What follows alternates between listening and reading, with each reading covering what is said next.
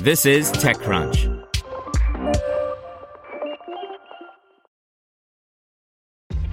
This episode is brought to you by ShipStation. You know, some things take a lot of work, like sending little robots to far-off distant planets. And just as that's challenging, so too is running a successful e-commerce business, especially when there's so much to do. So I want to introduce you all to ShipStation. Now, I love using ShipStation because of its easy-to-use dashboard, which makes managing orders and printing labels a breeze and super smooth. Oh, and the customer service is just out of this world. It's exactly what you need to help grow your business. Sign up for your free 60-day trial at shipstation.com/technews. That's shipstation.com/technews. This is TechCrunch. Lime is trialing shared electric motorbikes by Rebecca Bilan. Shared micromobility giant Lime is piloting electric motorbikes in Long Beach, California. Lime has been teasing a new form factor to cater to use cases outside of scooters and bikes for a while, so it's no surprise to see the company test a vehicle that's sturdy and comfortable like a bike, but easy to ride like a scooter. The new vehicle, named Citra, also comes a few months after Lime quietly killed off its shared moped programs in New York City and Washington, D.C. Lime had started to introduce mopeds to the mix in January 2021 as a vehicle that riders could tap for longer trips, but has settled for the moment on vehicles that are fit for the bike lane, according to a Lime spokesperson. Lime has 1,000 vehicles on the ground in Long Beach, about half of which will be swapped with Citras, according to Lime. While Lime is definitely launching at scale there, the company has no plans to bring Citra to other locations just yet. That might be because of the failure of the shared mopeds to take off, or it could be due to the similar nature of the Citra to Lime's Gen 4 e-bike, both of which have a top speed of 20 miles per hour. The Citra does come with some upgraded features, however.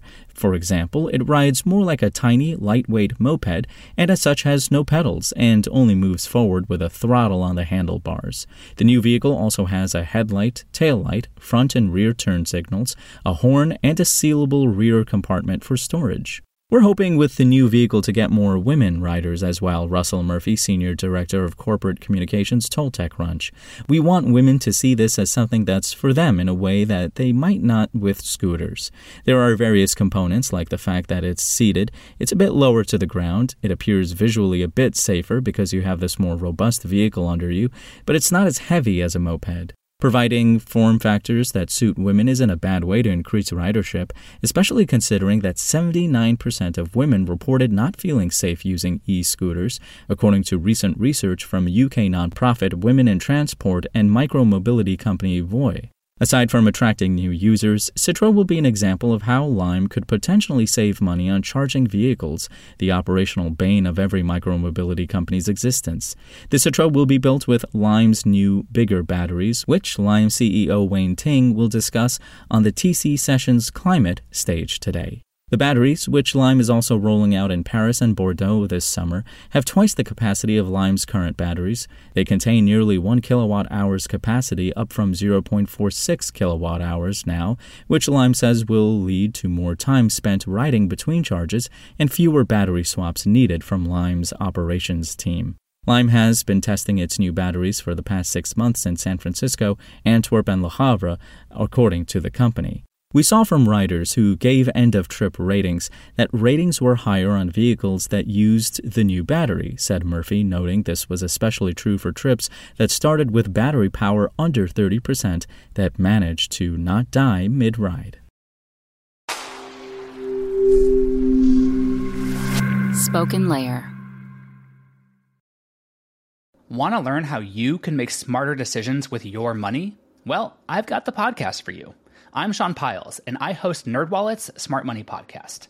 Our show features our team of nerds, personal finance experts in credit cards, banking, investing, and more. And they'll help you make the most of your money while cutting through the clutter and misinformation in today's world of personal finance.